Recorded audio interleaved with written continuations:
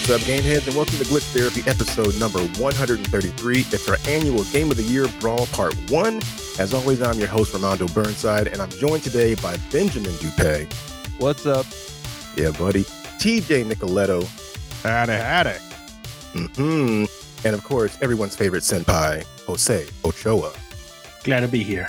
Yes, you are. You are glad to be So here. formal. Not my senpai. with your like tuxedo T-shirt on with the picture bow tie. Glad to be here, Ramondo. Beautiful day outside. You sound like an anchor man just reporting on some bad weather heading in with cars riding behind you. We do have some bad weather coming in soon. Severe thunderstorms, maybe some snow. But it's cold.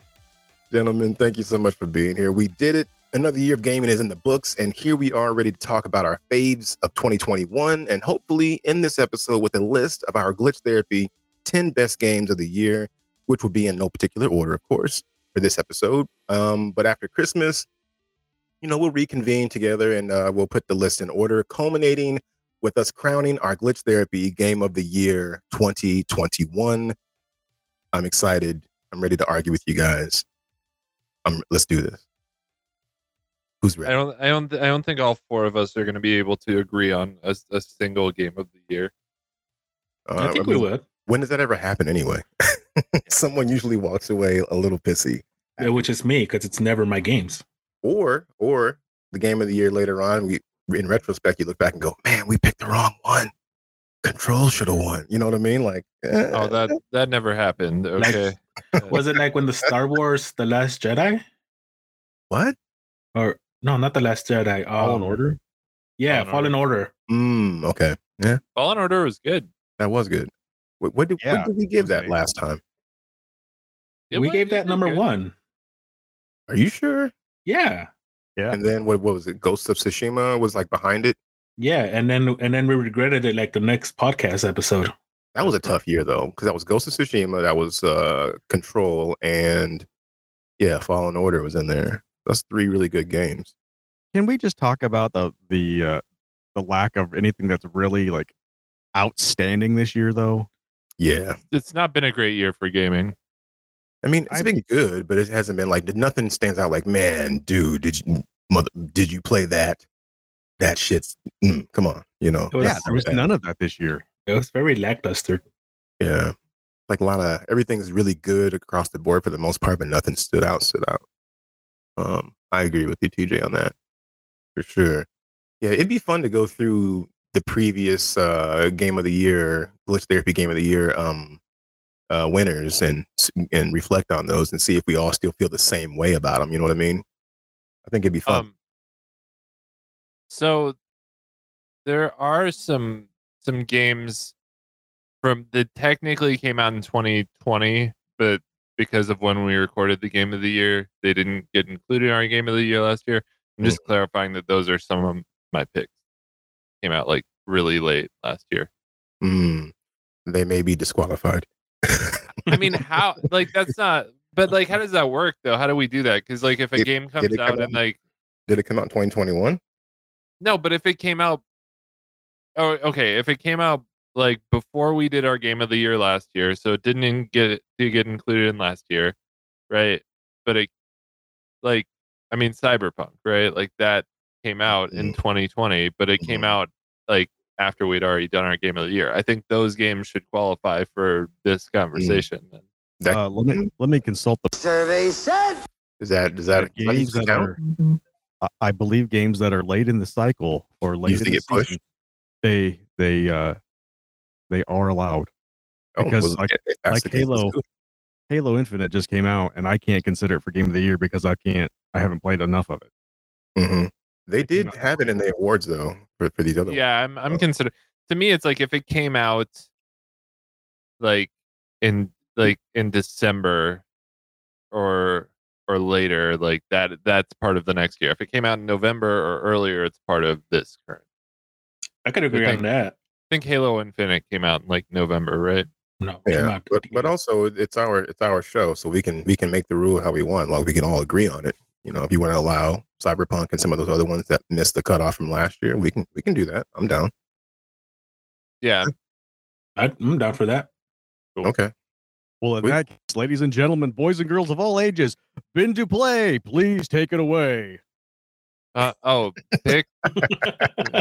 He's like, what am I taking exactly? Ben Duplay here. Ben Duplay. Duplay. That's your new gaming channel. How long have we known each other, TJ? I couldn't spit it out right. Shut up. Move along. Thank you, TJ Nicoletta. You just gonna put that man on blast instead of just cruising. Nicoletta. You petty as fuck. So, like, remind before I give you a pick for game of the year. Did we have Miles Morales in our conversation last year? I believe so. Last year's stuff up here on the screen. Okay, make that. I was just curious if we had it, because I remember it came out like late November of last year, I think. Yeah, I think it was one that TJ and I voted on, but I don't know if you and Jose or anybody else had touched it though prior to that. So yeah, we didn't touch it because we didn't have any PlayStation 5s, and still I started playing it on PS4 initially. Yeah, you can play it on PS4. Yeah. Oh shit, man. Okay. No, I was just curious mostly. That being said, though, I mean, my top pick for this year is still Cyberpunk. I mean, I know it's a controversial topic and there's a lot of shade that's been thrown towards Cyberpunk, but I think when you get away from all the bullshit internet politics of it, like, and just play the game, they made a pretty remarkable game when you play it on either PC or one of the next gen consoles. I just think it was a victim of circumstance, a lot of bad circumstance. But the actual game itself, if you're measuring it just on the merits of the game being played on a console that can actually make it perform, I think it's worth it. So yeah, that's a pick for me. And I do know that like a lot of sites have been having because it's been a year since it came out exactly, what the state of it is after patches and everything. According to the 1.31 patch that just came out, it's better than it was, but it's still not in a spot where it's absolutely exceptional. There's still a lot of technical issues. Barring that, I have yet to still play it. I've been waiting for it till it's in that state where I'm going to enjoy it without seeing anything that's really funky looking in it. You know what I mean? Mm-hmm. For sure. I guess I'm aware of minor technical issues, but I don't know, man. I played it on day one on the Xbox One and Xbox Series X, and I didn't really encounter any more technical issues than I would have encountered in a Bethesda game or a Grand Theft Auto game or anything. Like, just my experience personally. That's I don't know what other experiences people have had. You're probably one of the lucky ones. It was pretty egregious for a lot of people on PC and whatnot. I played on the Xbox One version on the Series X as well, and they're still saying it's a year out or not a year out. They're still pushing out the next gen version of it, the Series X version and the PS5 version of it. So, they're still trying to work that out. And then they even pushed out even further any kind of multiplayer that they still have a roadmap for. Will they even get to that? I mean, I think that's a pipe dream at this point. The only other person on this podcast who's given it a substantial amount of time, my knowledge, is you, Mondo. What was your personal experience playing it on a Series X? Did you? Because I don't remember you having any issues with it either, but I don't know if you just didn't bring it up or whatever. I didn't have anything really bad happen, game crashing or freezing or anything like that, where I couldn't play the game, where the game was just broken or anything. Most of the things that I encountered were just funny stuff. You shoot a guy and he's ragdolling and flipping out like he's having a seizure down some stairs or something like that, or people clipping through walls or something like that, or your car getting stuck on some invisible thing in the middle of the road and you're just kind of just trying to hit the gas and you're kind of floating on something and things like that, where just weird stuff would happen. Nothing where I was like, man, fuck this game, I can't play it. I enjoyed it a lot. I love Cyberpunk, and the music, the aesthetic, everything is just right up my alley, man. Listen to some Neon Waves while I was playing it sometimes or whatever. Dude, that game's good. It was a lot of fun. Yeah, the stuff you're describing, to me, I guess that shit happened to me in Assassin's Creed Odyssey. You're picking another game that is usually heavy with glitches, though. I mean, most giant open world RPGs kind of are, though, right? They're all right. my argument would be, what about these other games that can stand in the same pantheon as some of these games like Assassin's Creed and whatnot that are really polished, where these guys put the work in and held out that game until it was baked and ready to go. And then now they're going up against a game where I'm watching a guy float in the air over me like Neo or some shit, and he's just floating in the air and he's dead. And it's like, you're just looking at him like, okay, what's happening here? Or, just weird stuff like that. Like, I can't overlook those knocks against Cyberpunk, because that game should not have come out when it did. It should have been pushed back another year or 6 months or something like that.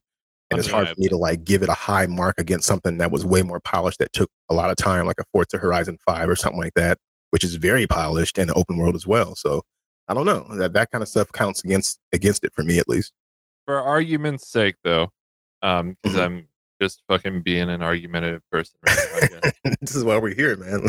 Forza Horizon is like nowhere near as big as Cyberpunk. Like, if you're talking about any game that is as big as Cyberpunk in terms of the size of the world, the amount of NPCs, just an expansiveness, your Assassin's Creeds, your Elder Scrolls, your Fallout 4s, like, are there any of those games that you haven't experienced those types of glitches in, like Grand Theft Auto? I mean, they even existed in Spider-Man when it came out on PS4, where you would have like people walking halfway through the sidewalk, and that game was incredibly polished. Like, I think that's just part of a big open world game, is unfortunately you're going to have a lot of like sometimes little glitches. I've never played a big open world game without glitches like that. I don't think so on that part. Is going with Forza Horizon 5, you haven't heard anything of that game till like a month before it was going to get released. What do you mean? They took their time with it, and it's a very polished game. It's a pretty big map. The scenery, trees, other NPCs driving next to you, even having online, dude.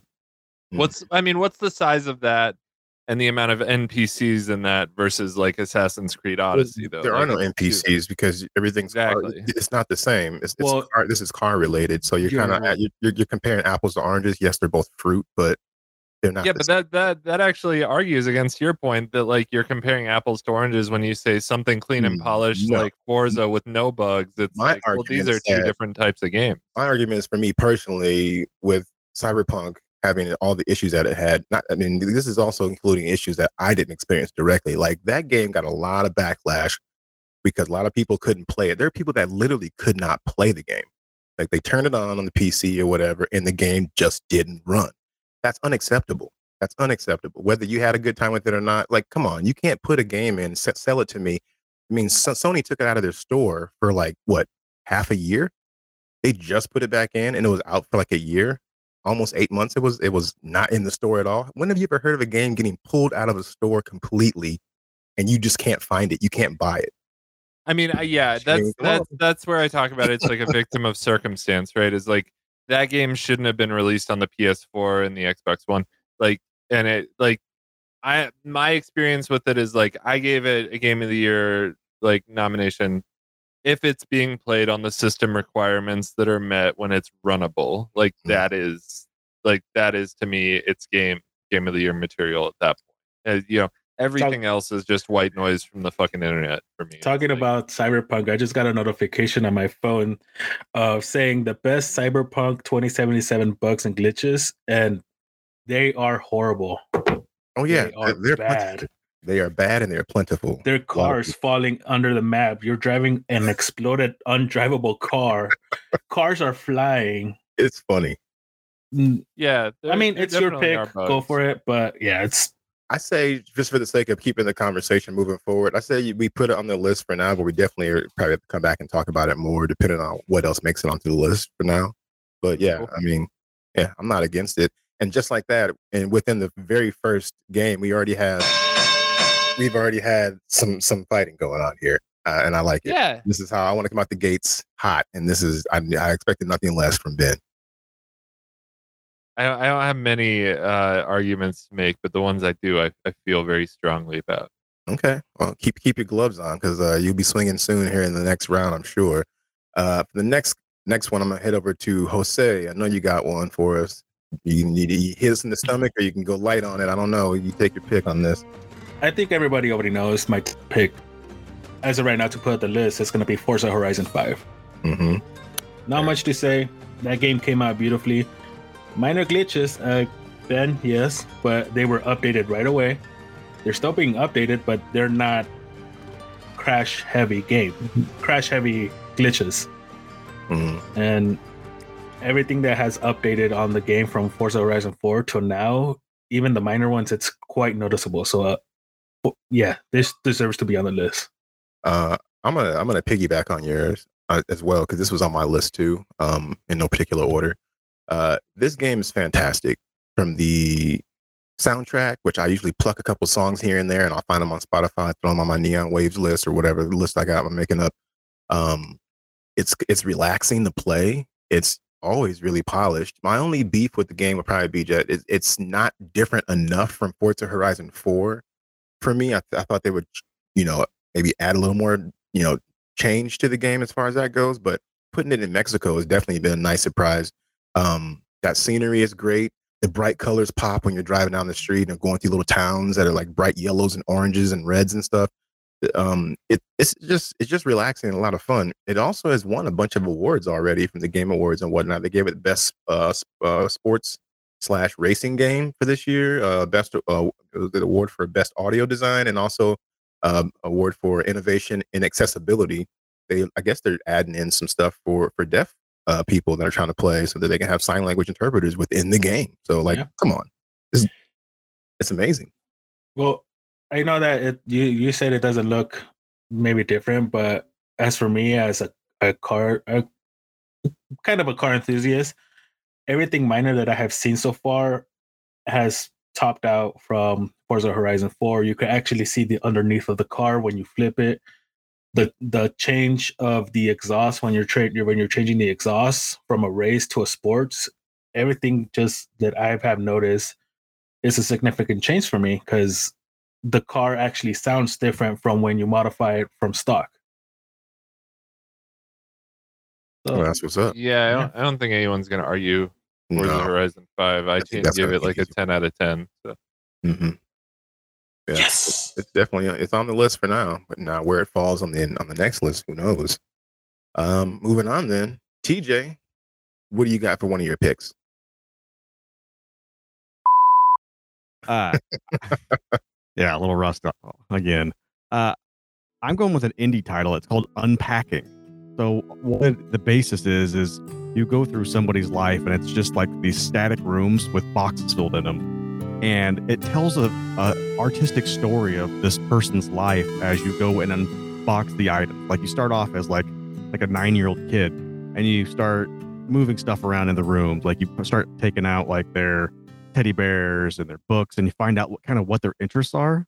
And then once everything gets into the proper places, it moves on to the next phase of life, where like next time they're a teenager, or they're in high school or in college, I mean.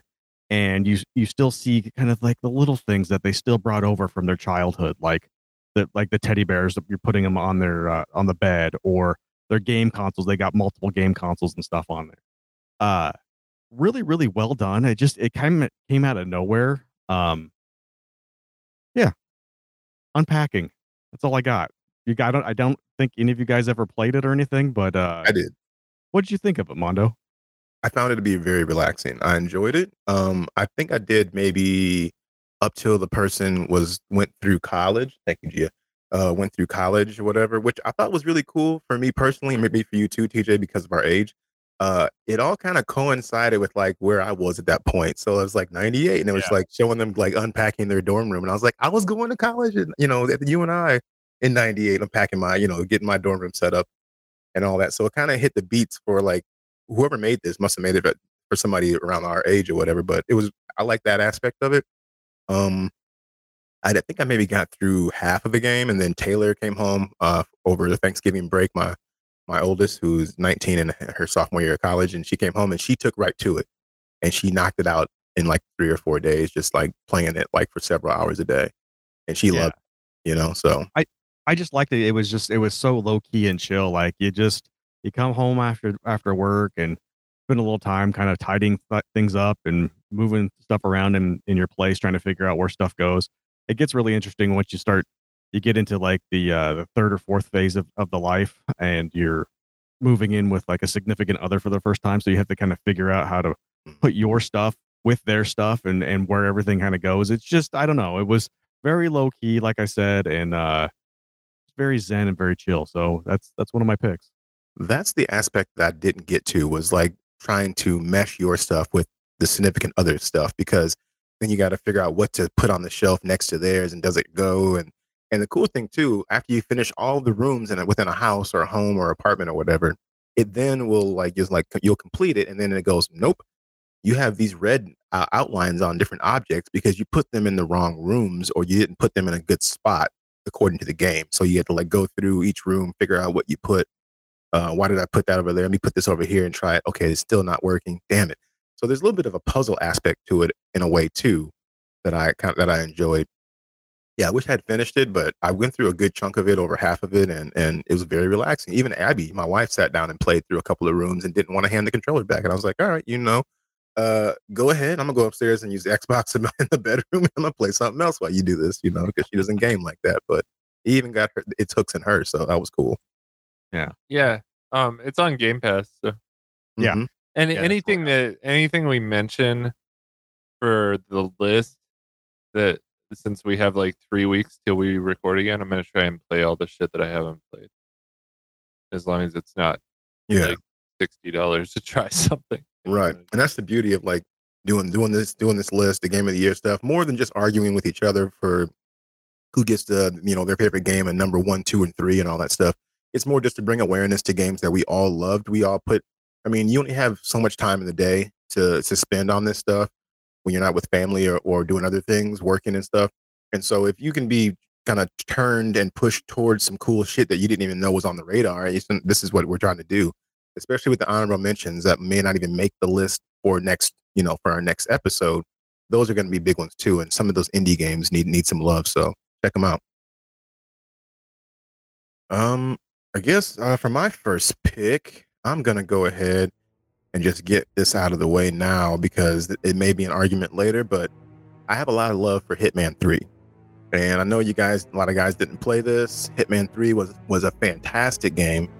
It's kind of funny that it was kind of one of our family games. Like my daughters would like, hey, you should play Hitman 3 tonight. I'm like, okay.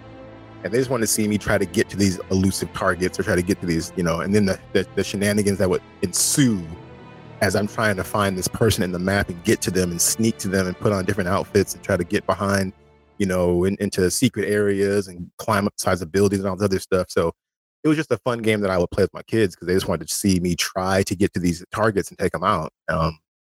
But yes, it's so good, and I hope more people try it out and play it. It's very addicting to like do a level, and then the more you go through the level and find these hidden things, or figure out this person has a key, so then the next time you can unlock a shortcut, it definitely warrants more subsequent playthroughs, so that the more you play through a level and get your level mastery up, then the more things that are available to you in the level going forward if you play it again and again. So the replayability is very high, and that's just for each level, and there's multiple levels that you can go through, but it's a lot of fun, and there's a narrative that goes through the entire thing as well from the previous game, from Hitman 2, that carried over. So yeah, so there's some story there. It's not super heavy or anything like that on the story, but you're there to sneak around these levels, take people out, drag their bodies and hide them and stuff. It's a lot of fun. I agree with you. I haven't played it, but I enjoy actually watching it on YouTube with streamers. The things they do is just amazing. I saw this dude do a speed run. He was just sniping people, and he wasn't getting caught by anybody. And it's an enjoyable game just to watch myself. Absolutely. Yeah, check it out. If you haven't had a chance to touch Hitman 3, it came out in January of 2021. So it's been almost a full year since that game has been out. It's very polished. It's a lot of fun. It's on Xbox One, Series X, PS4, PS5, PC, Stadia. So that you have no excuse. It's all over the place. Get at it. There's usually a sale on it every now and again too, where it's like half off and stuff like that, since it's been out so long. So check it out. Yeah, I was kind of looking for it on Game Pass. I'm not sure if it's in there, but no, it's not. Yeah, I can't even find it on the store, on the Xbox store. Who knows? Maybe Santa will just leave it under the tree for you. So that's my pick. So we're back to you, Ben, for the round two of your picks. Yeah, I'm gonna go my next pick.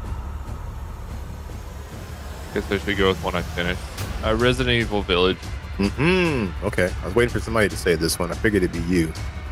Yeah, I was kind of between this and one other thing that I think will be mentioned before we get to me again. But, yeah, I mean, just really great game, really creepy. Yeah, kind of. It took, because I really didn't get into Resident Evil until Biohazard came along and they made it like a first-person experience. But you know, I thought they like did really well with having the creepy elements from Resident Evil Biohazard, but adding some more like comical wackiness to make it less just like Devil's Rejects and more like on the wacky crazy side of things. Like having a 9-foot tall woman vampire that the world becomes obsessed with sexually. That's pretty. Who saw that coming? Maybe they did. Oh, man. Yeah, Jose's given thumbs up. That was pretty much tailor made for Jose. Yeah. Yeah, man, great game. I don't know. Fight me. I don't think you're gonna get any fights from anybody. TJ, you gonna fight him on this? I mean, no, absolutely not. Yeah, that's one of the games that I actually beat this year. So yeah, it's one of the few games I finished this year. Yeah. What did you like most about it, TJ, when you played it? Was there anything in particular that kept you moving forward? Since you said it's one of the few games you finished this year, was, with all the other ones that were laying in the dust that never got, touched again, this one did it for you. What did it mostly about it? Well, I'm a huge Resident Evil fan, obviously. But just the story itself, actually, it was like Ben said, it's less Devil's Rejects, but it leans more into Resident Evil that I became familiar with some of the zany characters. It had the feel of, Resident Evil 4, which was one of my favorites of all time. So yeah, I really enjoyed just the whole premise of it. It had some great level designs. That dollhouse one is superb on like a psychological and just a pure horror, front. That stupid creepy baby, that comes and tries to swallow you. The thing gave me nightmares. It was so creepy. Yeah. Yeah. That doll level was easily my favorite level. It was just really fun, and it was different from everything else that we had done in the game up to that point. I think Ben and I had a nice conversation in a side quest regarding this. I believe that was you and me, Ben, wasn't it? You and I? Yeah, it was. Yep. Yeah. So, yeah, Resident Evil, man, Village, just so good. And then also for best performance, Maggie Robertson ended up winning for Lady Dimitrescu. She ended up winning that for in the Game Awards. So that's pretty cool. Yeah, I really felt like they did a really good job of having distinguishable levels, because I feel like Biohazard was really creepy, but there weren't distinguishable levels to that game where it all kind of blended together. Like in this game, there were like seriously like you could delineate, oh, it was the level with the doll, or oh, it was Heisenberg's factory, or oh, it was Lady Dimitrescu's, castle. Like they did really well about having really nice sections of the game that were different from each other. I did enjoy that as well, because I feel like Resident Evil Biohazard was more like Resident Evil 2 in the sense that it was all enclosed in like mostly one area, which was a police station in the old one. But in Biohazard, it was mostly in that house. You know what I mean? Whether you're upstairs or in the basement or whatever, it was mostly just in one area. So yeah, I think this is probably one of the first times that I can recall where they've actually had multiple locations that you went to on a map that wasn't within a house or a building or something like that. So yeah, definitely cool. All right, so no arguments there on that. So who was next? Jose? I think we're at you. Yes, again. Sir. It is me. Another game I think everyone will agree on, Halo Infinite. Okay, didn't waste any time. I like it. Oh man, you gotta have that on the list. Let's get at it. Pure nostalgia. The beginning was amazing. Just seeing Master Chief was just excitement. I felt like I was a kid again with the original Xbox, just playing Halo Combat Evolved. It felt good. I like that opening scene the most because it just set the tone for what you were about to get into. Like it was a cold open basically, and then stuff's happening. We've seen most of the opening part with the pilot sitting by himself in space like Tony Stark or something, and he's getting he shows him younger, and then he has longer hair and a beard and everything. He's looking at a hologram of his kid, singing a bedtime story or whatever, a song, and then just him bringing Master Chief back online, and then you hear the iconic voice come through, we're gonna go kill him, we're gonna do it, and then he's doing his thing, and then he starts fighting, and the guy's like, no, don't do this, we're gonna die, and he's like, I have to do it, I gotta protect humanity, and he starts doing the heroic shit, and that fight between him and that big guy, I can't think of his name right now, when he hits him with the combo, like pop, pop, pop in the stomach, and then uppercuts him, and the dude just takes it, and then he just grabs us, like whipping around the room and shit. It was like, this is finna get fucking good. Like it had me right there. With Atriox? Yeah, it was so cool. Yeah, that was awesome. This could be a movie or a show, which they're making in the show. Oh, the Halo series looks so good. It got me jazzed though to play more of the game, and not many games this year have done that to me, where I was so excited to play it, and then in the opening minutes to the opening hour of playing it, it captured that perfectly, and it's made me want to keep on plowing through it. So for sure, I'm glad you brought this one up. If you didn't, I was gonna. Yeah, no, the one thing I like you said, his just hearing his voice, but the one that got me was when they basically turn him back on, and you see you hear his shield regenerating. The doo, I was like, yes, he's back. Awesome. Absolutely. Anybody else got Halo Infinite thoughts? How different is this from any other Halo game that's ever been released? I'm sincerely asking, not sarcastically. I'm just asking, because to me, it's like I don't generally nominate Call of Duty games because it's like you've repurposed the same concept. And I know everyone's going crazy for this Halo game. I'm not trying to talk shit on it. I love playing it. I'm just like, but how far have you gotten? I mean, into the campaign. Yeah. No, not very far. Okay, then yeah, this is why I don't think we can say that this is Game of the Year yet. That's why I'm asking, how different is the campaign? How different is it is. Are there new mechanics and stuff that are involved? Yeah, the spot that you were I'm in, and I'm sure that you're probably still in. You haven't even touched the game yet. No, and that's why I'm asking, and I'm not saying this shouldn't be. I'm just asking questions. The changes I have seen from the other Halos to this one is the new weapon he has, the grappling hook. That's completely new. Oh, it's amazing. Also, the upgrades that you can actually put on them, like the shields, the grappling hook upgrade, and everything else. That's all new stuff. And story-wise, it's still a continuation of the battle between Covenant, brutes, and the humanity. So it's still a continuing story. Hopefully this one isn't ending, but I doubt it. Yeah, I'm sure it'll be a kickoff for more stuff. For me, Ben, to answer your question from my perspective, I would have to say that it's very similar to other Halos with the way it feels, as far as shooting, the battle rifle and different weapons and whatnot. All that stuff feels as good as it ever felt. You know what I mean? Especially with a new coat of paint on it, and a new engine, and being on a new system and everything. But also, it like what TJ and Jose were alluding to as well. It's like they added enough new stuff in there that it feels fresh again. Especially after not having a new Halo for what? How long has it been since Halo 5 came out or Halo Reach? Those 10 games. years? I don't think it's been 10, but it's been a while. What's up, TJ? Has anybody got to the ring yet? Are you actually on the Halo ring? I'm still in an opening area doing all the side stuff, like taking out these high value targets, trying to let all the Marines loose, all that stuff. I'm just finishing that stuff up. Okay, so Ben, are you that far? Or you're actually? I'm going to be honest with you guys. I haven't started the single player campaign. This is why I ask, because I've only played multiplayer. The biggest change out of all of this is Halo has always been a very linear story. Okay, you go through the environments each level at a time. This Halo is more like Far Cry or Assassin's Creed, where you are on the Halo ring and you just take it however you want to take it. You go and do whatever high value target you want to do. where you go and you got to go and check out these checkpoints and attack it however you want to do. Halo was never like that. It was like small little pockets of going through and doing these things. This is just have at it, boys. I like that aspect of it, especially. So would you classify it as an open world game?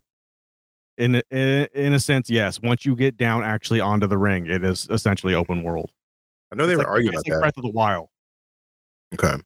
Yeah, I know they were arguing about that a little bit on some different podcasts and websites and stuff about, is it truly open world? Because they kind of trick you into feeling like it's an open world, but it's open world-esque.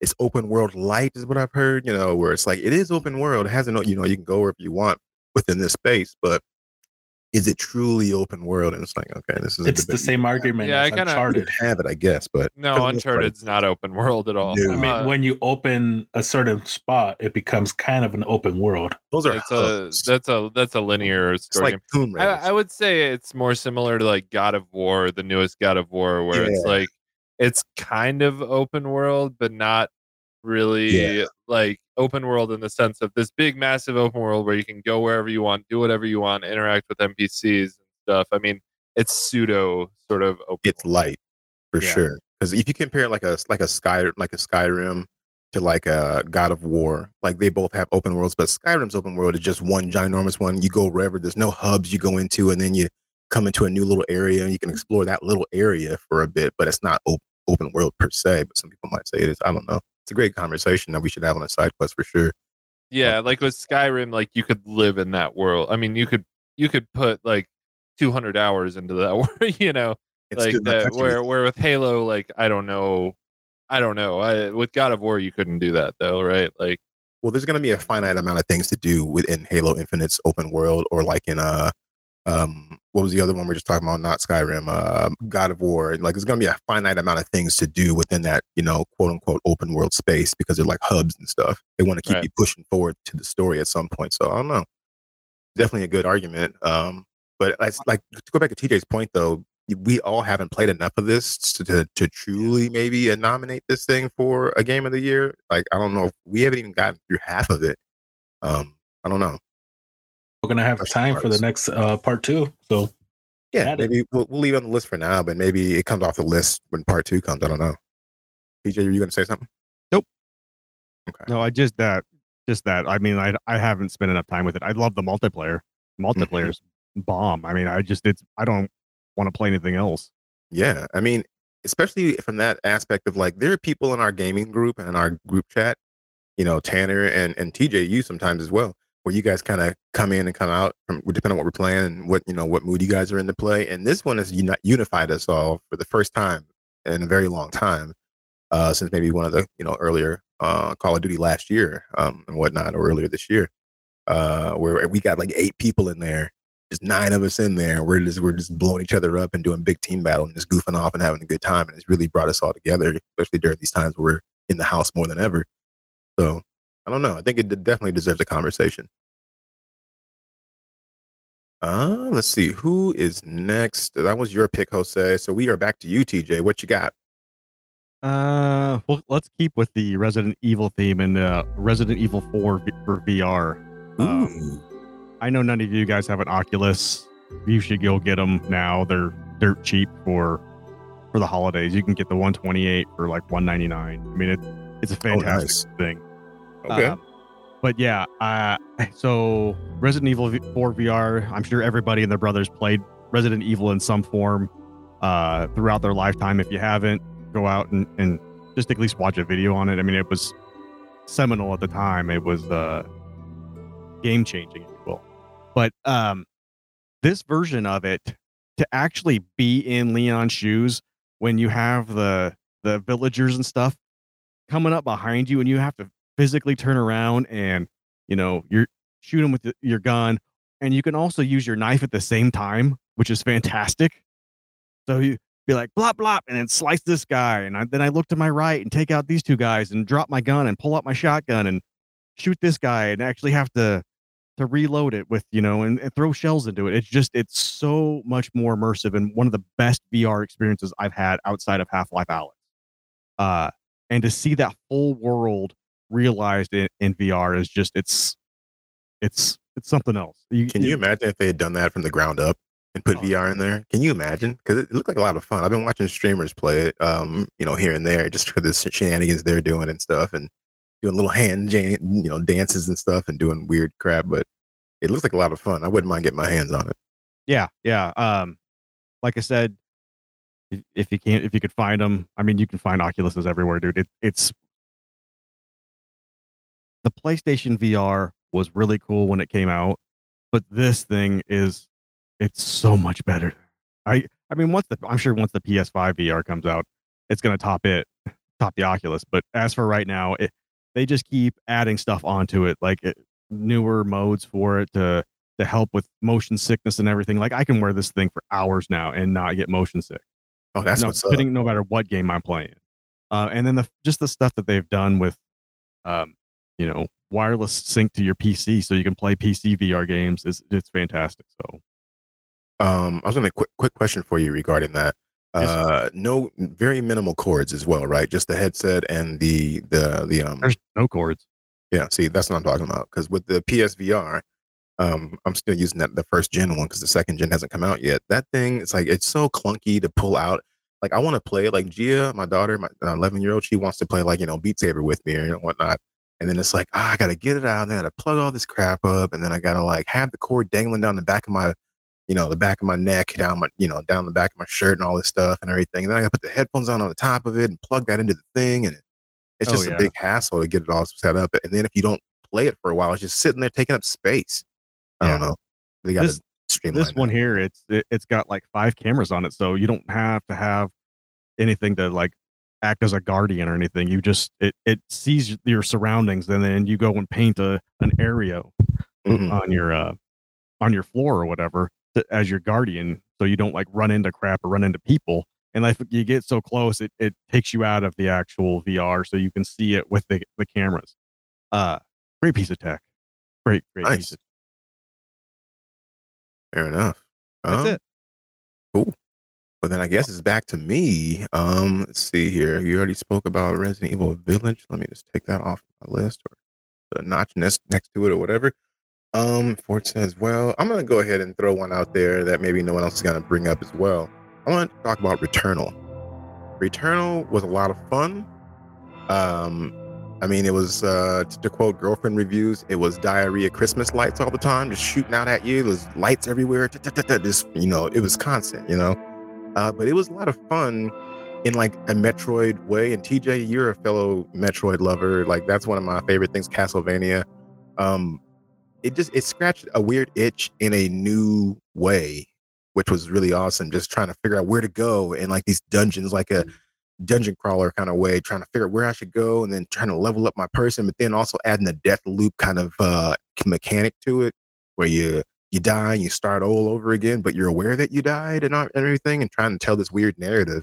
It really caught my attention early in the year when it came out in April, at the end of April, when there wasn't really a lot of stuff to play up to that point. We're all kind of just waiting for the Resident Evil and some of this other stuff to hit in the early summer. So and also PS5 exclusive, so not a lot of people got their hands on it initially, which sucks. And not a lot of people have gotten their hands on it to this date because of the PS5 issue. But yeah, a great game.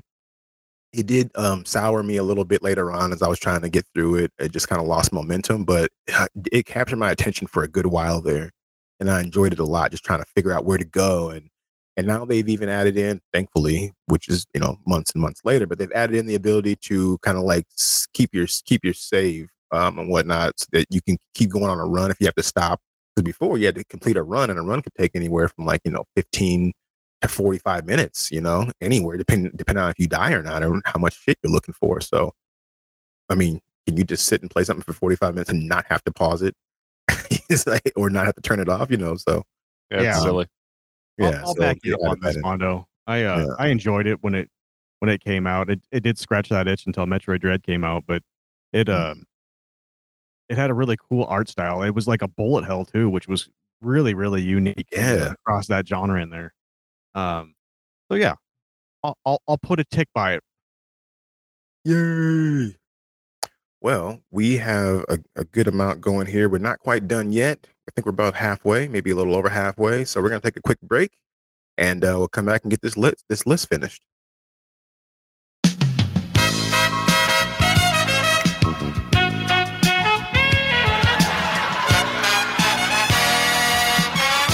And that's right, Skip Wankman. We're back, and we're gonna talk about more games here. I thought you were gonna set the mood here. I mean, I was about to. I was trying to channel my Skip Wankman. Yeah. Is that a real dude? I feel like it's a What's real wrong with you? I feel like Skip Wankman is a real person. I'm gonna Google this shit right now. Skip Wankman and his co-host Punch Fondelson.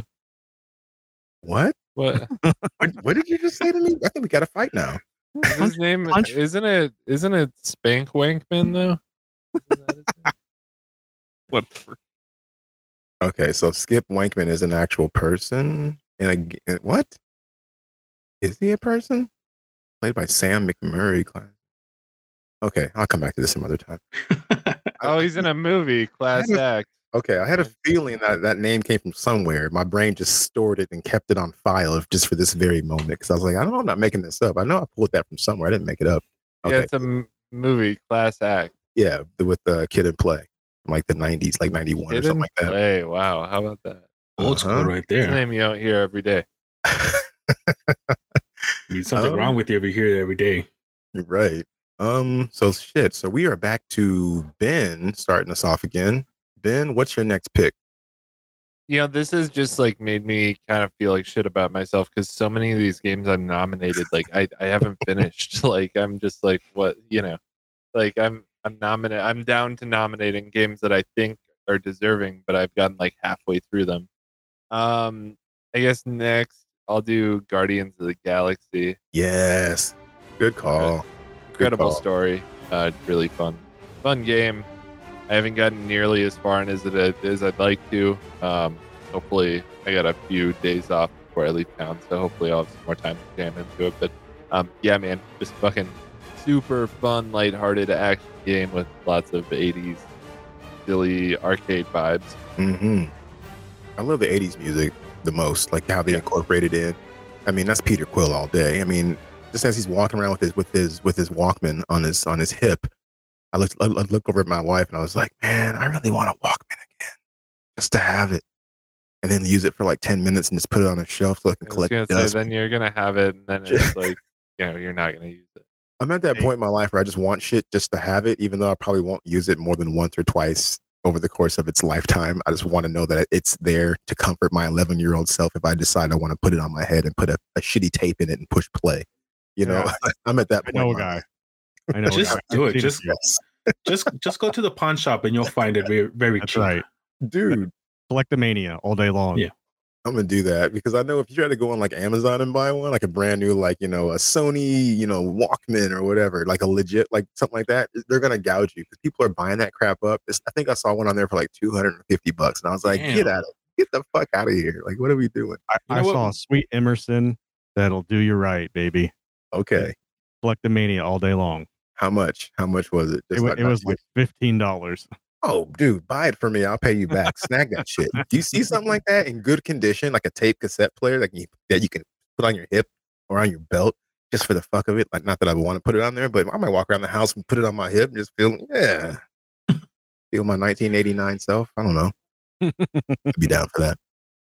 But yeah, that's a good pick, man. Or even like when he calls in the group and you're getting your ass kicked and you're fighting a bunch of people and your health is getting low, and he's like, huddle up, guys, and they all huddle up, and he's giving them a pep talk, and you got two choices based on what they're saying to you in the huddle, which one you should pick, and if you pick the right one, then they get a boost more. Yeah, it's a really fun functionality. I really like that. And then like the first time that happened, and then they just pick a random 80s song off of the playlist, and it just pops up. You're listening to Hit Me With Your Best Shot as you're sliding across the floor and popping people, and glitter shit's flying at everybody that you're killing and stuff. It's just so cool. And then you hear Drax and Gamora arguing in the background, having these like stupid conversations while you're fighting. They capture the essence of Guardians of the Galaxy perfectly in a game form. So, and that's what made it so good, was that it's the talking and feeling like you're with them all the time. It's way different than, I was skeptical when it came out, because I thought it was going to be like the Avengers, and the Avengers is, well, we've we've talked about it in depth on this podcast that it's probably one of the worst games any of us have ever played. Even after trying, pretty bad. Guardians was a happily. How do I put it? Not happily. It was way better than I anticipated. Pleasant surprise. Thank you. It was a ray of sunshine. It really reminded me a lot. It reminded me a lot of like the spirit of the old Deadpool video game. It's not similar in gameplay, but it's just like that Deadpool video game was exactly what a Deadpool video game should be. And in that sense, like this Guardians of the Galaxy game was exactly what a Guardians of the Galaxy game should be. For sure. I think for me, the thing that I enjoyed the most about the game was the fact that it respected my time. I didn't finish it yet. I plan to. I think I'm on like chapter 12, and I think there's like 16 of them or something like that, or 15 chapters somewhere in there. But it respects my time and the fact that I play so much open world stuff, whether it be Assassin's Creed or games that are like going to keep me coming back, like a Fortnite or a Call of Duty multiplayer that is like it never ends, really, you know? So to have all that other stuff that takes so much of your time to finish or even play or finish a battle pass, to have something that's a finite amount of hours, it's only this many hours, it's taking me on a nice little roller coaster ride like you would go to a music park kind of thing. You get on the ride, it takes you up, it takes you down. There's some fast parts, some slow parts. And before you know it, boom, you're done. Like, dude, that was a lot of fun. I want to go through that again. It's nice having something that's small and bite-sized to get through that has a very narrated thing and just lets me just enjoy that ride. I don't have to worry about making choices or rethinking my choices or wandering around and all the other shit. It's been great for that. Yeah. So definitely a pick.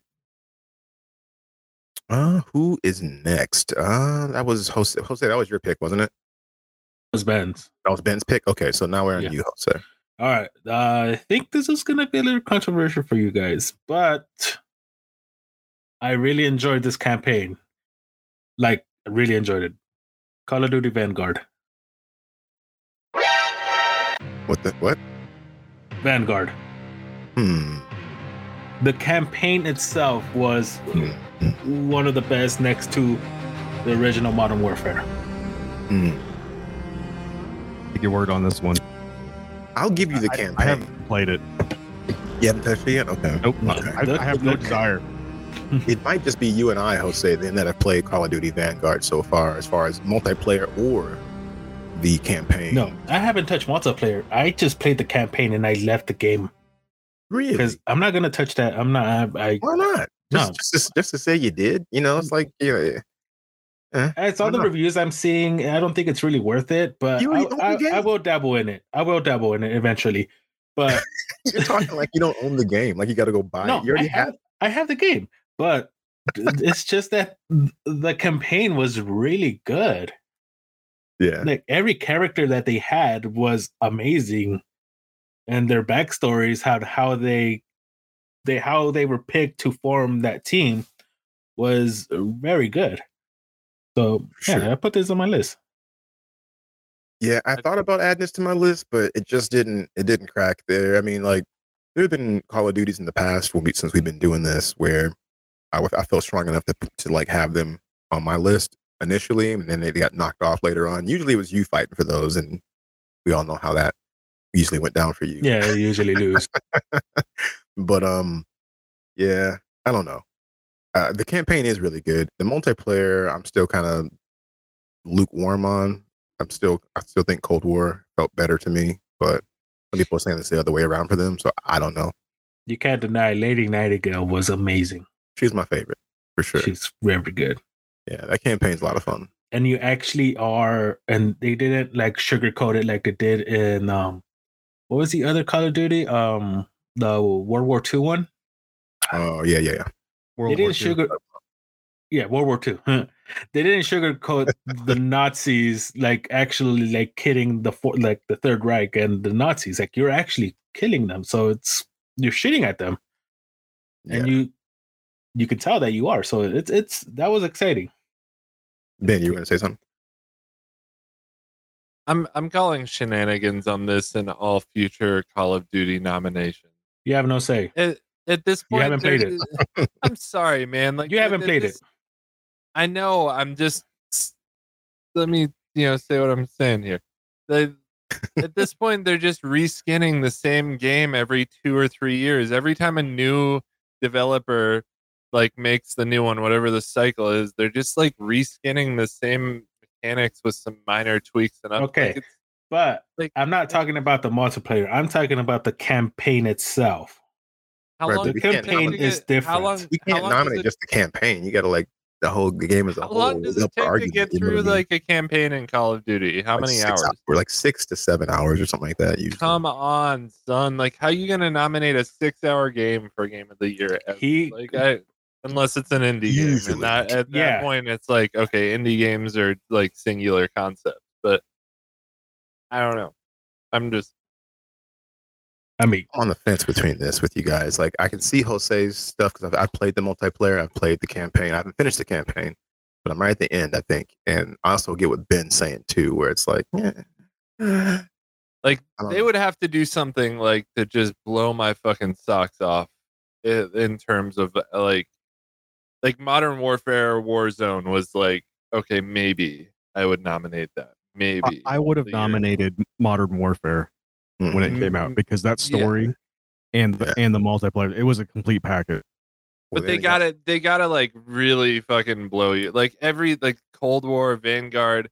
I mean, have either of those won any awards, or like has the chatter been like, I don't know, man. I'm just and most of the game awards that have happened over the last couple of months that have put, besides the big one, which is the Game Awards. I don't think Call of Duty or Battlefield was won anything. I mean, Battlefield is a completely broken game right now, so even on anybody's list right now. I'm sure Battlefield is bringing some people some joy that are like, the hardcore ones that are going to play every Battlefield when they come out, regardless of whatever. But overall, the feelings on that game is not so great for that one. And Call of Duty is probably just a notch or two above that, which still isn't great either. So Vanguard, I mean, so I don't know. I'm just gonna put it out there. Yeah, I know it's gonna go away, but it's on my list. Hey, but you and Ben had the second fight of the episode, so yeah, good deal on that. I don't know who won. Coming out punching because you're trying to bring on some shit on Cyberpunk when you haven't even played it. So I'm gonna bring Cyberpunk is a complete broken game. So I'm gonna bring on some shit on Vanguard, even though I haven't played it. Just pulling a Jose. At least Vanguard is playable. Back to your corners. No, I'm still swinging this. There's no fucking bells for me. You guys are coming. Just call in the National Guard. Y'all, they're gonna tear the whole city up. So that brings us to TJ's next pick. What you got? Let's go ahead and go with Ratchet and Clank: Rift Apart. It took you long enough. If you didn't say it this time around, I was definitely going to say it. So yeah, that's amazing choice. That is correct, sir. What you got? Tell us about it. Well, it's like playing a freaking cartoon. That's one thing. The graphics in that game, I mean, for a PS5 launch game, holy crap! Like it was like watching the animated movie that they came out with. Yeah, it was, and it's super fun. It's just a fun, light game. The story is whatever. It's second, whatever, but just fun wise, minute to minute fun, and showing off what a system can do. Ratchet and Clank Rift Apart. Enough said. Moving on. All right, you will get no arguments from me. That game was amazing. I did knock it out as well. Like you said, it was super smooth, buttery smooth frame rate. The animation in it looked like you're watching a Pixar movie. I mean, I sent you guys a cutscene at one point and just took a picture. And you're like, is that in the game? I remember somebody saying, like Tanner or somebody was asking about it. Dude, that's how it looked all the time. It was amazing, especially if you have a nice TV, dude. It'll melt your eyeballs right out of your damn head. It's so good.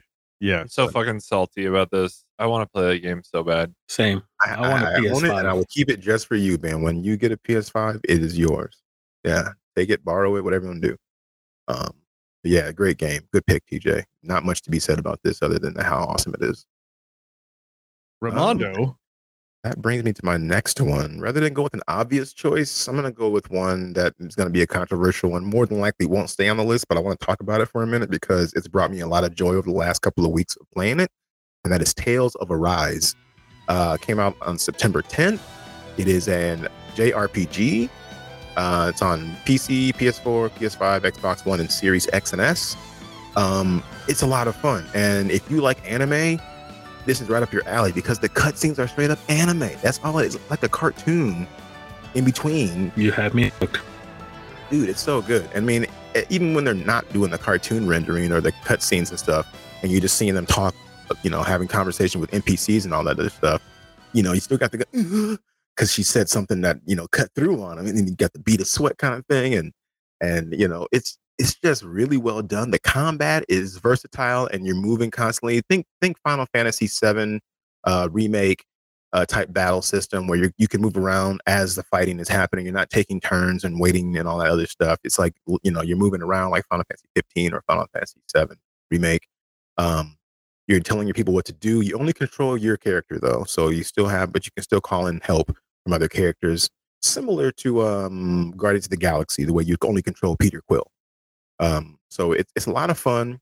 The story has pulled me in. Initially, I was like, this story is bullshit. In the first couple hours, like, what is this? The Renans and the Denons? Why are their names so fucking similar for being two like feuding factions that have enslaved the other, and they're sick of this shit, and now they're trying to fight back. But then one of the Denons that was a slave is being helped by one of the Renans who has a magical ability. Okay, I'll bite. And then it starts to open up, and after a couple of hours, the story starts to take hold, and you feel it pulling you forward. It's like, okay, this is good. Why do you think they're fighting, man? Their names sound so similar. They're battling out for the fucking name. Like whoever loses got to change their fucking family name.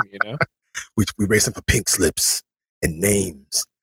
Yeah, man. It's a surprise to me because I wasn't even gonna play it. I remember trying Chris Tales through the Game Pass, Xbox Game Pass, and didn't really take to that. And I've really been itching for a really good JRPG to engross myself in, similar to what I did with Persona 5, several years ago. But I was looking for just something to capture me, especially after Final Fantasy VII Remake. I've already done all that stuff. I need to finish up the DLC on the inner, I can't remember what the DLC is, but it has Yuffie in it. But yeah, so I was looking for something like that, just something to just do some RPG shit, and this fit the bill. So if you are interested, check it out. I know it won't make the top 10 list, but I want to at least bring it up because it's on my top 10 for sure. What, have you finished it yet? No, hell no. This will be hours. I'll probably end up putting like 100, 150 hours into this game if I play it as much as I think I'm going to play it. At least 100 if it's that long. For sure. What they don't tell you is at the end of the game, whoever loses has to change their last name to Wankman. Skip Wankman. They're the Wankmans now. It's their punishment for losing. I love it. Yeah, man. If you like JRPGs, check it out. And if you like anime, get in there, man. It's good stuff. I love anime. Right. Ben, we're back to you again. What you got? Far Cry. Okay, I won't fight you on that. My last one. Yeah, classic Far Cry game. Really fun. I feel like not my favorite Far Cry game ever. That's honestly, man, like kind of turning into like a Call of Duty situation for me, where they're just reskinning, and we have now another story of rebellion where you have to take down, like, it's the same game every time, just in a different world, and it's sort of always the same story of someone having to take over some kind of like rebellion or overthrow some kind of leader. And I don't know. Yeah, it's great for what it is, but I feel like they need to maybe shake it up a little more. I was honestly a bit disappointed with Giancarlo Esposito. I thought it was going to be a little more really off the wall. He did an amazing. He did an amazing job. I feel like the game made wasn't maybe necessarily as deserving of his talents as it could have been. I see what you're saying. I thought maybe you were just like questioning like how well he did. Like, I thought he was gonna do a better job. I'm like, what are you talking about? He knocked it out of the park. I think that's not to talk shit about the game, because I'm obviously nominating it. I think it did a great job, but I think that they can do better than what they did. I don't know. That's just my opinion. How did you guys? I heard the DLC's really good. There's a DLC for it already? Usually is with Far Cry games. The DLC is better than it's like they brought back that one guy from Far Cry 3, the main villain. Oh, did they? Vaughn. Was it Vaughn? I believe it's Voz. Voz. There it is. That's what it was. VASS. Yeah, I think you're right. Far Cry 4 he was pretty good. Far Cry 3 was my favorite. What were you gonna say, Ben? I'm sorry. 4 was the first one I ever played, so I never played 3. 3 was great. It was my fave. Yeah. Prior to this one. Jumping into I agree with Ben with Far Cry 6 being a good game. Jumping into the map, I thought that like at the beginning, I was like, why is this map so small? And then I finished basically the intro missions, and it just completely opened up the map. I'm like, fuck, this is huge now. I got overwhelmed by it. Yeah. It's still a fun game. But it suffers from the Ubisoft disease, if you will, where it's like, I'm going to give you this ginormous map and put a bunch of fucking icons on it, and then I'm going to let you just do whatever you want to do. And it's kind of like, it kind of slides a little bit into Ben's argument about some of the other games about like Call of Duty and whatnot, where it's like you're just taking, I don't want to necessarily say reskinning, but you're taking this concept and you're just recycling it to me. And it was funny because I was watching a YouTube video where I think it was Girlfriend Reviews or one of those, just making fun of it, Ubisoft, because they take, like, if you think about all the games they have out there with with Far Cry's, the Assassin's Creeds, what's the other one? Watch Dogs, and all those.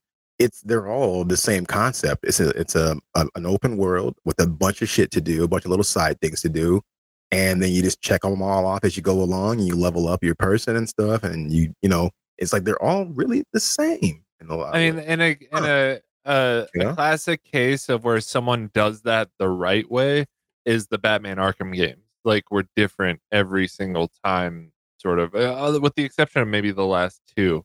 But you had the Asylum first, and then you had like Gotham, and then you had Arkham Knight, and like they were not recycling the same fucking concepts. There were new mechanics, new elements to the world, new everything every time. So it was like not the same recycled shit over and over again. They also knew when to stop making the games because it was like getting a little, they knew when enough was enough, and like it's time to do like these new DC games now.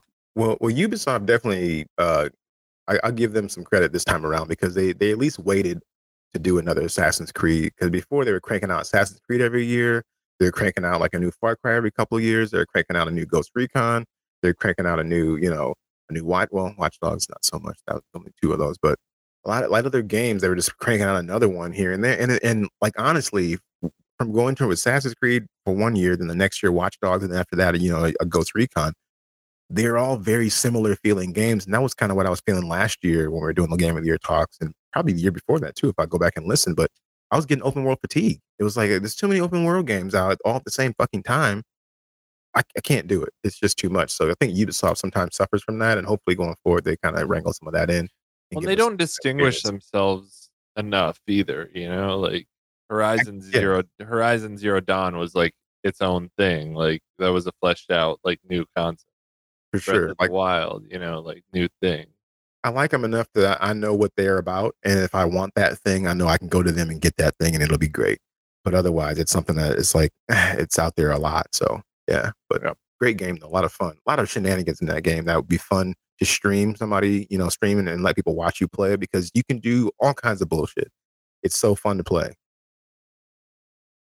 All right, so that was Ben's pick. So let's go on down to TJ. No, it's me. Oh wait, no, it's Jose. My bad. Why are you trying to skip me? Because you guys aren't going in order. For me, the order is different. I gotta just Yeah, then you have an order that's gonna go. Okay, I'm just gonna going back. Fuck you. Fuck you. What you got? My next game is Scarlet Nexus. JRPG. It came out on the Game Pass a while back. I was gonna bring this up for you, Romano, but I was gonna save it till my turn. I think this is a game that you'll enjoy. At first, it looked very like it looked like a hack and slash type of game, but once you open it up more, it becomes more tactical. You have to you have to just maneuver around the enemies. It's not open world ish. It's kind of has a linear to it, but it does have these bubbles that you could just roam around and search for stuff and just fight monsters. So it's an enjoyable game that I don't think a lot of our group have even seen it. I think the only person other than me was Joel. Mm-hmm. Yeah, for sure. I started it. Oh yeah? Yeah. Same. I liked it. I got just past the tutorial. I was in that first city hub kind of doing some stuff in there. But like I really enjoyed the combat. Like being able to pick up an entire train and like chuck it at somebody. I mean, that's awesome. Yeah. Mono played it too, I think. Yeah, I played a little bit. Oh, okay. Yeah. So, it definitely gave me vibes of like Nier Replicant or like Nier Automata vibes, but also mixed with like some Ni no Kuni too, or like maybe even like Astral Chain or something like that. So it definitely had a fun vibe, or even like Devil May Cry. It had little flavors of Devil May Cry in there because you're moving around so much while you're fighting, which is a lot like that Tales the game I was recommending to you guys earlier. Tales of Arise. Yeah, Tales of Arise. So I think if you like this game, Scarlet Nexus, I think you'll like that one. It's a little more RPG than this one is. This is more action, but that's action RPG too, but that's way more JRPG, I would feel like. But yeah, we'll definitely have to swap some notes on these two games and check them out with each other. Okay, so now I think we're up to TJ at this point. Only got 2 left on my list. Okay, well, nothing wrong with that. And they're both a little heavy. Yeah, I think the first man is Metroid Dread. Yes, I'm with you on this. I had it on my list as well, so you saved me having to talk about it. Tell us why you think Metroid Dread deserves to be on the list. Because it's Metroid. And I can't argue with that. Yeah, that's a good enough answer. And I'm out. No, that is correct. Metroid Dread is the answer. No, really, really fun. It's been a while, been a grip since anybody's actually played a 2D Metroid game that, or a Metroid game that doesn't suck. Because I think Other M was the last one that was. Well, no, I take that back. I guess there was the one on the 3DS. Metroid Samus Returns, which is the blueprint for this one. Yes, I know like people like our fine colleagues here, Mr. Dupay, isn't really into Metroid or 2D things that are fun. What? Whoa. Whoa. Put him on blast. Damn, son, that's what you're doing. I have no problems with Metroid. I really want to play it. It looks fucking amazing. What? I've never said anything bad about it. I feel like Ben was the dude like at school that had his back turned talking to another group of people, and TJ says some hot shit at a different lunch table, and he's like, hey, motherfucker, hey, never said that. And dude's looking at him like, did you say that shit? Did you say that shit? Did you? No, I did not say that. Metroid. Shit, oh, okay. I know. I thought Metroid looks fucking incredible, man. I just like haven't gotten it yet. No, he's defending himself. Just stand in the street. Just stand in the street and get it on. Yeah, super fun game.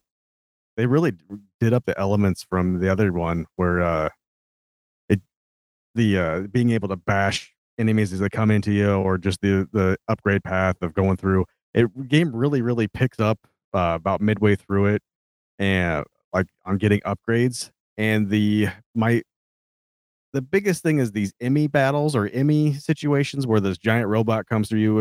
You gotta like try to sneak through these corridors, and if it detects you, it's like game over. One hit, boom, done. You're dead. Mm-hmm. I don't know how many times I get through some of these sections, and it just pisses me off because I think those parts, while they're intimidating, it's bad level design. Sometimes it's bad game design. I should be able to parry these things a little more often than I do. Yeah, Mondo? I agree with this.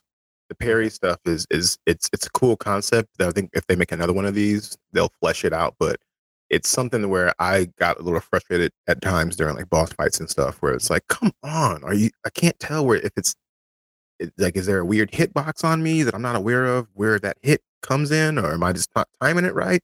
Is there some kind of like lag situation with the Switch and my TV or something? Like, what are we doing? So yeah, that's definitely an issue for me. I know why I was busting Ben's balls. It's not that he doesn't like Metroid. He doesn't like games that don't hold his hand. That's what it was. Because there's no there's no way. Low blow. You have to go. You just have to figure stuff out on your own. There's nothing that's telling you to go this way. You just have to go and figure it out on your own. Listen, you elderly motherfucker. I have no problem with games not holding my hand. I just said I didn't like playing the games that you used to play on Atari back in the day when all you had was like a black dot on the screen and you got to find your way out of this big complex maze, you know? Hey, look, Adventure was really fun. Damn. Y'all getting at it, man. Why don't y'all get out in the street and just handle this? We'll just make a circle around y'all. Y'all can just handle y'all business and be done with it. You guys keep throwing rocks at me, man. You're gonna, I'm gonna have to fucking come out of my cage here and fucking pick you guys up. All right, Ben, calm down, man. Let's chill it. Take it easy, man. Take it easy, fella. No, I think I did previously say that I didn't like the Super Nintendo Metroid Dread game because it was like it was just a big maze you had to find your way out of, and I was like, I don't know. But this new one does look really fucking cool. So yeah, it's a lot of fun. It's been my bedtime game. When if Abby and I are hanging out downstairs watching a movie or a show or something like that, and you're like, should we just go lay in bed? I'm gonna go upstairs and read. I'm like, yeah, I'll come upstairs and lay in bed. I'll grab the Switch and I'll play the Metroid Dread. That's been my just winding down game lately. And I don't know, it's a lot of fun. I'm not done with it yet. It's not a super long game either. I just need to sit. I've just been using it for bite-sized moments when I'm laying in bed, like I said. Otherwise, I'm actually at the Series X for the PS5 or something like that. I'm usually playing something else, but yeah, it's been very enjoyable. I haven't beat it yet. I'm to a spot where it gets pretty challenging towards the later parts of it. I'm at a spot where I'm fighting two bosses at once. It's almost like a boss rush, where it's one boss, go through an area, then it's another boss. So that's where I'm at. I think I'm getting pretty close to the end, but it's the difficulty's definitely ramped up on it. Okay, yeah, I know Jake, our buddy Jake, he finished it. I was chatting him up about that. He finished it twice last week. Yeah, he's gone through it multiple times, and he kind of gave me shit. He's like, "What? You haven't even finished it once? What the hell are you doing?" I was like, "I don't know. I play too much different shit. Sometimes my attention gets pulled away for a little while." But yeah, we're busy playing good games and not games like Predator. Why you gotta throwing shade at? Why you throwing this at Jake? He can't even defend himself. You're gonna have to tell him to listen to this episode and so he can be mad about it. Actually, Predator's pretty fun. It's fun, but it's not I don't think it's a good game necessarily. It served its purpose when it came out, and that whole asymmetric thing that everybody likes to do sometimes. I gave him Resident Evil Village, and he hasn't even touched it yet. A little annoying. What? See, that's more egregious to me than anything else. That game is great. Yeah. Oh well. In his defense, I did also give him Guardians of the Galaxy, and both him and my buddy Adam are playing it right now. So. Okay. All right. I guess we can let it. We can let that slide. Jake, if you listen to this, we're letting it slide, bro. It's all good for now. For now, yes, exactly. Coming back though, Joe Pesci style. I'm gonna go ahead and toss Back 4 Blood on there, and that's gonna be done with my list. As far as like games that I want to nominate, I do have. That was an honorable mention for me. Yeah, I have some honorable mentions. that I wanted to say. Just go through a list in a moment. But yeah, Back 4 Blood. I don't know if it's more me just loving it because I love Left 4 Dead so much, Left 4 Dead 2. But it's one of those games that I feel like I enjoyed more than anything else because it brings me and a few buddies together. You know what I mean? All of us hanging out and trying to stay alive long enough to get through this wave or get through this level or this area.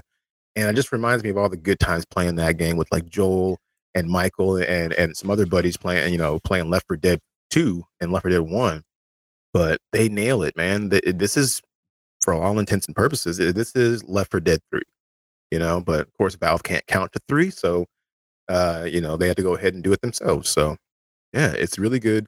They do have some stuff to polish up a little bit on some things as far as matchmaking and some other things, but the game is doing really well. I feel like it's in Game Pass, so you can't beat that. So if you have Game Pass and you haven't tried this yet, what are you doing? So get on that. But I think the thing that kept it off of my list. Sorry, pardon me as I get comfortable here. The thing that kept this off my list was like there are some elements of it that are pretty whack. Just in terms of like matchmaking and like it just doesn't flow. It's not just a game you jump into anymore and you can play by yourself and like, you know, like like you Mondo but you kind of can't, right? Like cuz the bots are so bad. It depends on what level you put up at as far as difficulty, but yeah, I get what you're saying. But I played through the entire campaign alone, and then also I was playing with other people, helping them through their campaigns. And I did get stuck at the end on one part, and I finally got through it and ended up finishing it. But and the card system is really complicated, a little bit convoluted. You know, it just like it didn't feel as simple as a Left 4 Dead game should feel, where it's just like you just hop in there and start like mowing down zombies and you don't have to deal with all these perk systems and cards. That was the stuff I hated about Fallout 76 though. I'm never a big fan of like complex upgrade systems and stuff like that. It's always just like this is so like I just want to shoot some fucking zombies, you know? But the gameplay aspect of it was really good. I was really like on the fence about whether or not to include it because it was a super fun game. Absolutely. Yeah, it's not on my list at all. So. Yeah. I don't think it'll make it all the way up, you know, anywhere high on the top 10 list or anything like that, but it's definitely one that we've been waiting long enough for them to make a third game. And this is, like I said, for all intents and purposes, this is Left 4 Dead 3. And just bringing friends together to play, I feel like it needed to be brought up at the very least. Maybe it makes the bottom of the list. More than likely, it probably won't be on the list, but it's a lot of fun though. My thing regarding it would have been a good game. Like the concept is there for me and everything, like playing with friends. But for me, it's the shooting. Something about the shooting just feels very off. Like when I'm not a shooter, that's why. You know? Yeah. So like compared to Halo and Call of Duty and sometimes Battlefield, their shooting, like their aiming, is very on point. It's very stiff. Like, and then for Back 4 Blood, it just feels very spongy and very loose. That I can't just, for some reason, I just can't grasp that style of shooting. Nice. I feel like Jose is like the wine connoisseur of first-person shooters. He's like holding the glass. He's like, it's got like kind of an oaky afterbirth scent. It's kind of fruity at the end.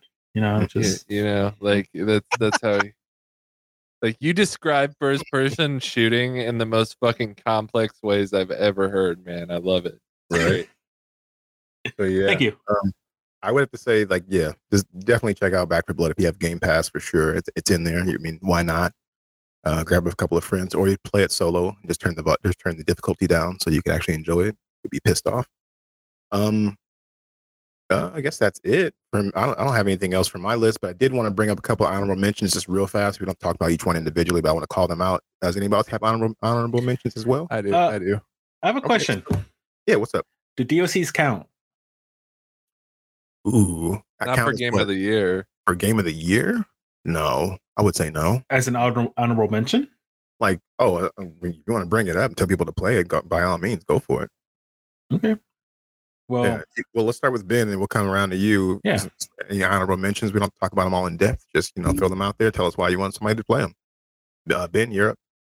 Just one. The Medium I thought was a really cool idea for a game, and I really hope they get to make a second one. Because I think it just wasn't totally fleshed out the way it could have been this time. But I feel like if they had another crack at it, they might be able to do something cool with it. So, did anyone else play the Medium? I played through maybe like the first 40% of the game, and I fell off of it. It was cool, right? Thankfully, it was in Game Pass, but yeah, it was definitely cool, and it came out earlier in the year because if they put that out in the fall, that game would have died on the vine. Like it didn't necessarily grow where it landed anyway, but it definitely would have gotten smothered by everything else. So they did it right doing it early in the year. It felt like they could, like, if they had another shot at maybe doing that concept again, like maybe they could do more with it. Yeah, it's really cool with some of the things they do in that game. It just ends up falling flat overall, or it fell flat for me at least anyway. Like the way you have the split screen and like I don't know, it's just such a cool. That's new. It's like fresh. I don't know if that's been done really before. It was cool. Yeah, there was some cool elements to it for sure, but yeah, it just didn't stick in my consciousness for very long.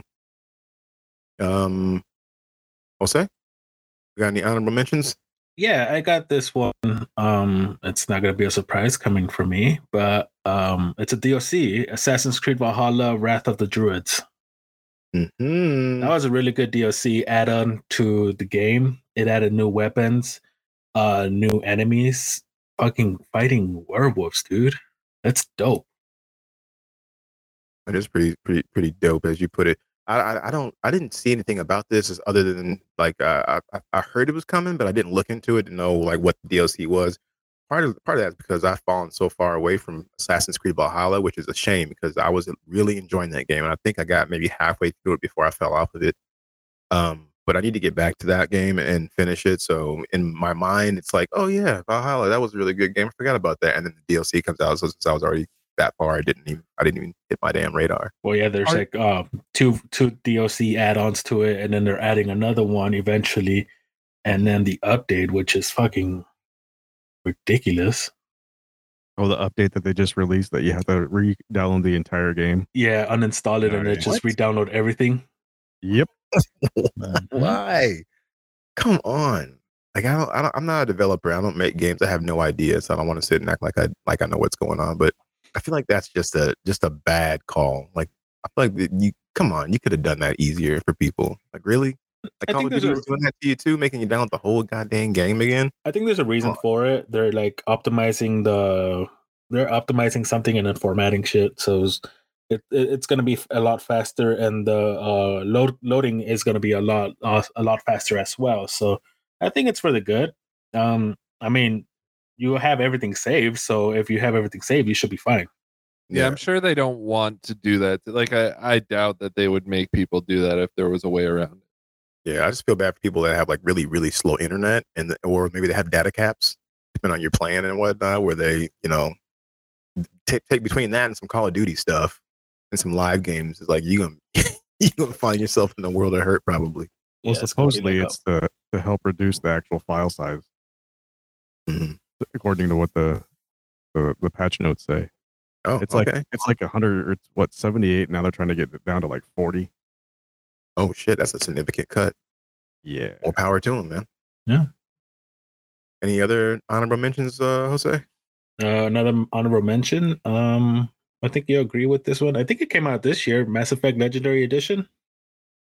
Oh, the trilogy? Yeah. Yeah. I really enjoyed that game. Yeah, it's very nostalgic, upgraded graphics. It's Mass Effect. Come on, it's a trilogy edition. It's fucking a beautiful story. It's the best space opera this side of Star Wars. Yeah, fuck Andromeda. Yeah, well, that's the game that shall not be named, and you brought their name up, so now you got to go to like Mordor or fucking Harry Potter's house or some shit and live under the stairs. I gotta go to Helheim. You got to get the fuck out of here. Where you got to go? You got to go home, but you got to leave here. Yeah, that's a good call. Any other ones? That's it for me. All right, DJ, honorable mentions.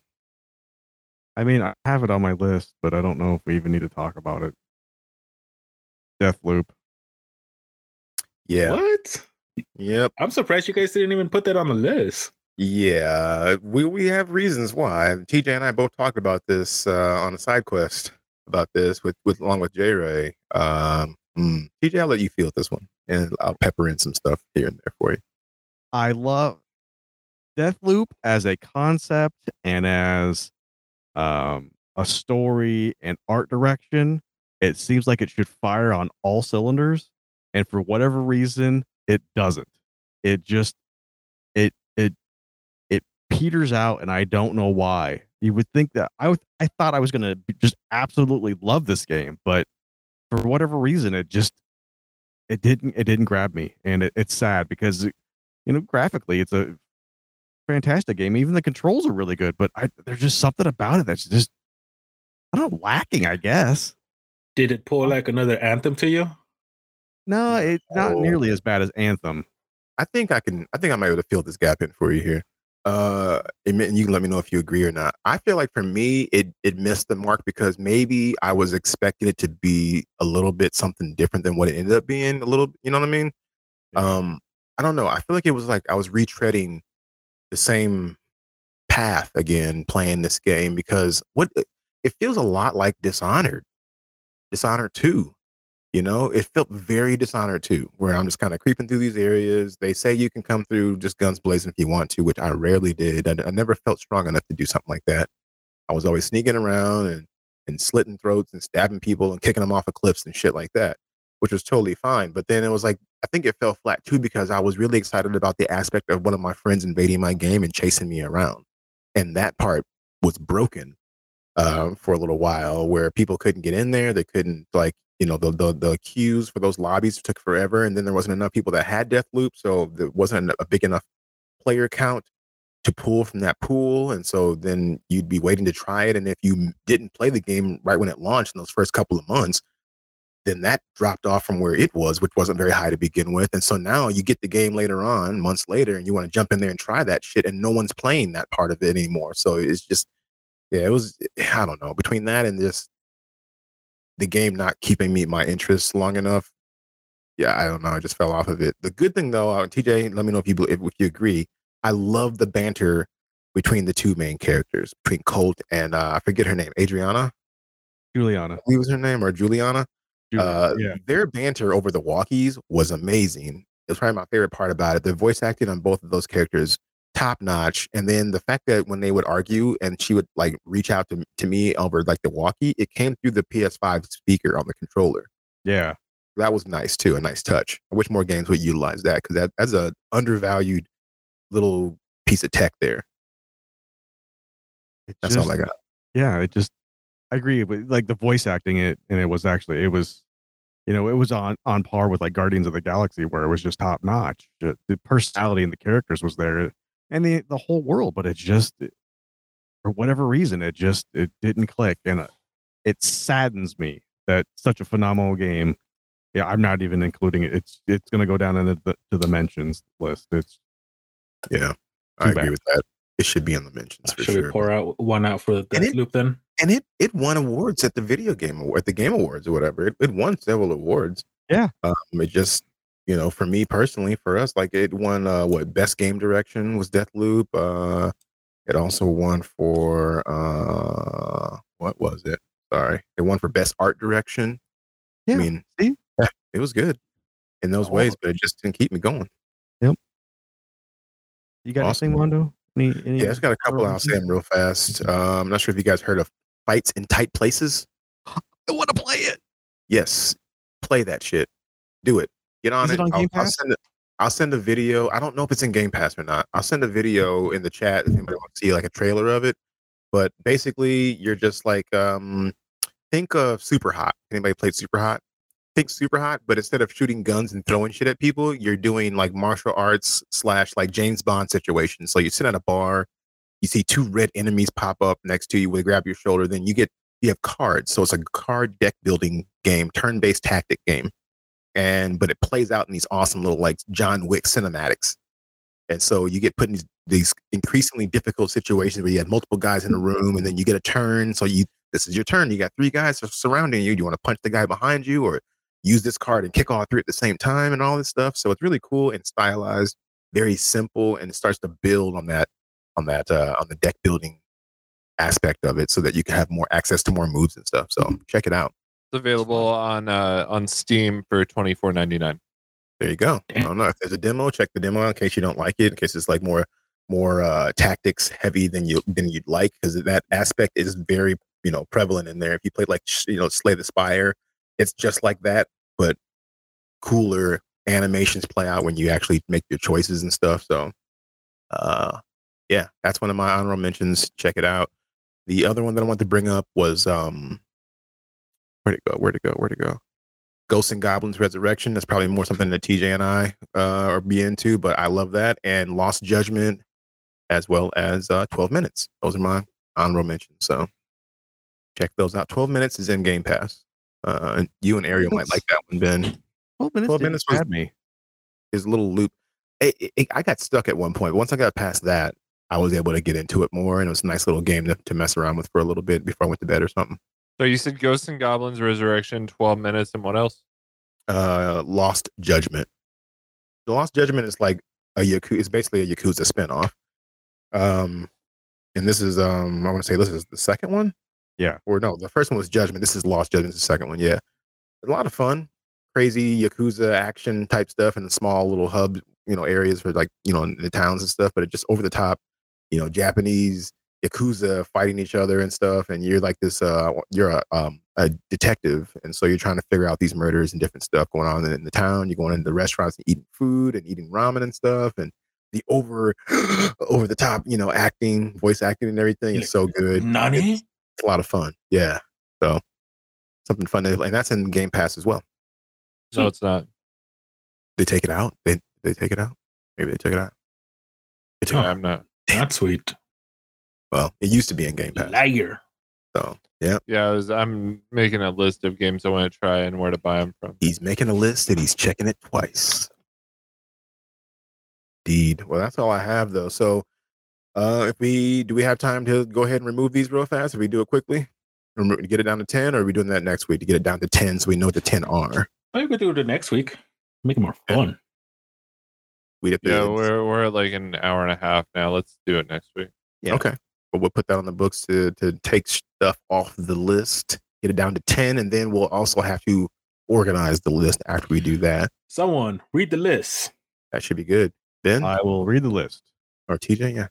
Cyberpunk 2077, Forza Horizon 5, Unpacking, Hitman 3, Resident Evil Village, Halo Infinite, Resident Evil 4 VR, Returnal, Marvel's Guardians of the Galaxy, Call of Duty Vanguard, Ratchet & Clank Rift Apart, Tales of Arise, Far Cry 6, Scarlet Nexus, and Metroid Dread. You should do Audible, man. That was beautiful. Thank you. Mm-hmm. Yeah. And just like that, that's our list, guys. So I'm excited to get into that and break that list down. I think it's going to be a lot of fun to see what makes it on there. There's definitely some that we can probably all guess won't make the list, but I'm interested to see where it starts for the list. Fuck you. Just take off Call of Duty Vanguard then. Yeah, I've already got it highlighted. Yeah, I know you did. and just for that, TJ. TJ has just got 4 experience points and is now level 19 paladin. Fuck you. Yeah, I think it's funny that he has it highlighted. It's only one highlighted too. Fantastic. I love it. And it's red. It's like with that red flag thing on Twitter that's going around. Just unroll the scroll and just read to him. You have been sentenced to death by beheading, to be set at a later date. I'm not even surprised by it. It's just the only 3 games on the list that I'm not going to be able to try are Hitman 3, Metroid Dread, and Tales of Arise, because those 3 are like $60. But I'll try Forza, Unpacking, and Scarlet Nexus because those are all on Game Pass. Mm-hmm. Yeah, buddy. But that's it. Anybody just want to bring up any other games or anything like that before we wrap this up? No, let's hurry. I gotta go play Halo. Well, there it is. I have a question though. Yeah, TJ, I need to talk to you after. Oh yeah, I have a few questions here. It'll only take an hour. Okay. I want to know. Actually, I have nothing. I just want to give you shit. No, but have any of you have any mobile apps that are you playing? No. Mobile apps? Yeah, like mobile games. Tomb of the Mask is a really fun, like, it's like a retro type pixelated puzzle game. Tomb of the Mask. I was just wondering because like there's really good mobile games out now, like Genshin Impact. There's still the Call of Duty mobile. I'm gonna say Fortnite because Fortnite's still a mobile game, and etc. It's just getting a lot of love. Mobile games, aka something to distract people while they poop. Exactly. I mean, you're not wrong. I mean, other than Instagram and Reddit, what else are you gonna do? Well, crap chat. I can see TJ's chomping. I don't know. Wipe, swipe. All right, yeah, we're done. We're done. TJ's ready to get out of here. So we're gonna go ahead and just say, if you have any comments, questions, you got thoughts on the list so far, keep in mind we're gonna break this list down to 10. I believe that's like what, 15, 20 games on there right now, about 20 roughly. But we're gonna break this down to just 10 next week, and then we're gonna organize that 10. So if you heard a game on there like, what, you guys put that on the list? Hey, we're gonna talk about it. So definitely tune in for part 2. Have that out in about 2 weeks, 3 weeks or so. I'll say 3 weeks. Was it 2? Somewhere in there. Keep an eye out for it. With that week. Yeah, there you go. With that said, hit us up, glitchtherapy@gmail.com if you want to reach out to the show. Let us know how we're doing. Give us your thoughts on the list so far. Maybe there's a game that you wish we had on the list to talk about that we didn't bring up. Let us know. Otherwise, let's just talk about social media real quick. Hit us up at Glitch Therapy on Facebook, Instagram, Twitter, and Twitch. Ben, I'm going to start with you. Where can we find you? Real Benzilla on Twitter. Boom. On what? Twitter. Oh, I thought you said Twitch. I was like, what? No. Mm-hmm. Yeah. DJ, how about you? Hit me up at One Wingnut on all gaming platforms and social media. All right. Jose? What's up?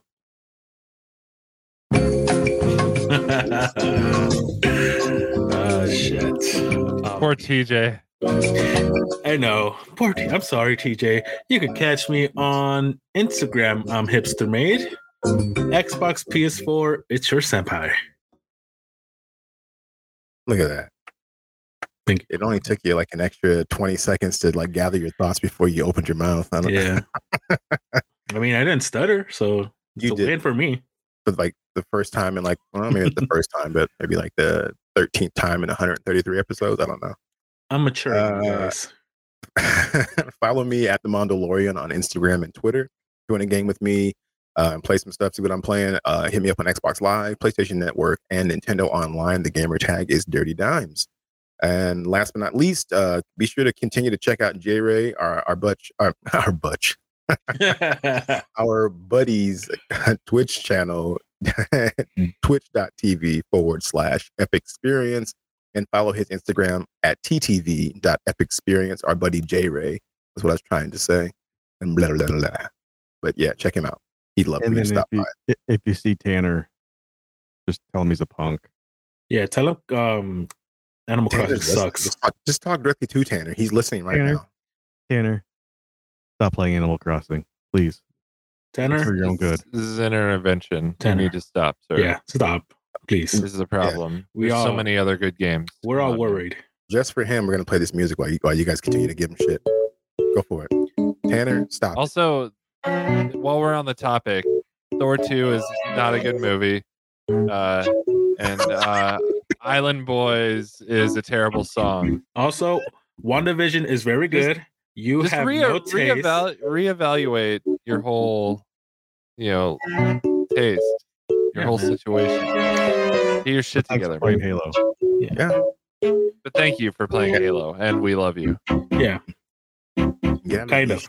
Get out of the me shop, okay? Nobody cares about your meat. Anyway. Also, Pokemon. Don't say also. Did I need to push the button again? Oh God, no! Let's stop. Let's stop. You're good. We're good. We love you, Tanner. Anyway, thanks guys for tuning in, and we'll catch you next time for part 2 of the Game of the Year Glitch Therapy 2021 conversation. Have a good one, guys, and as always, game on. Game on. Game on. Game on.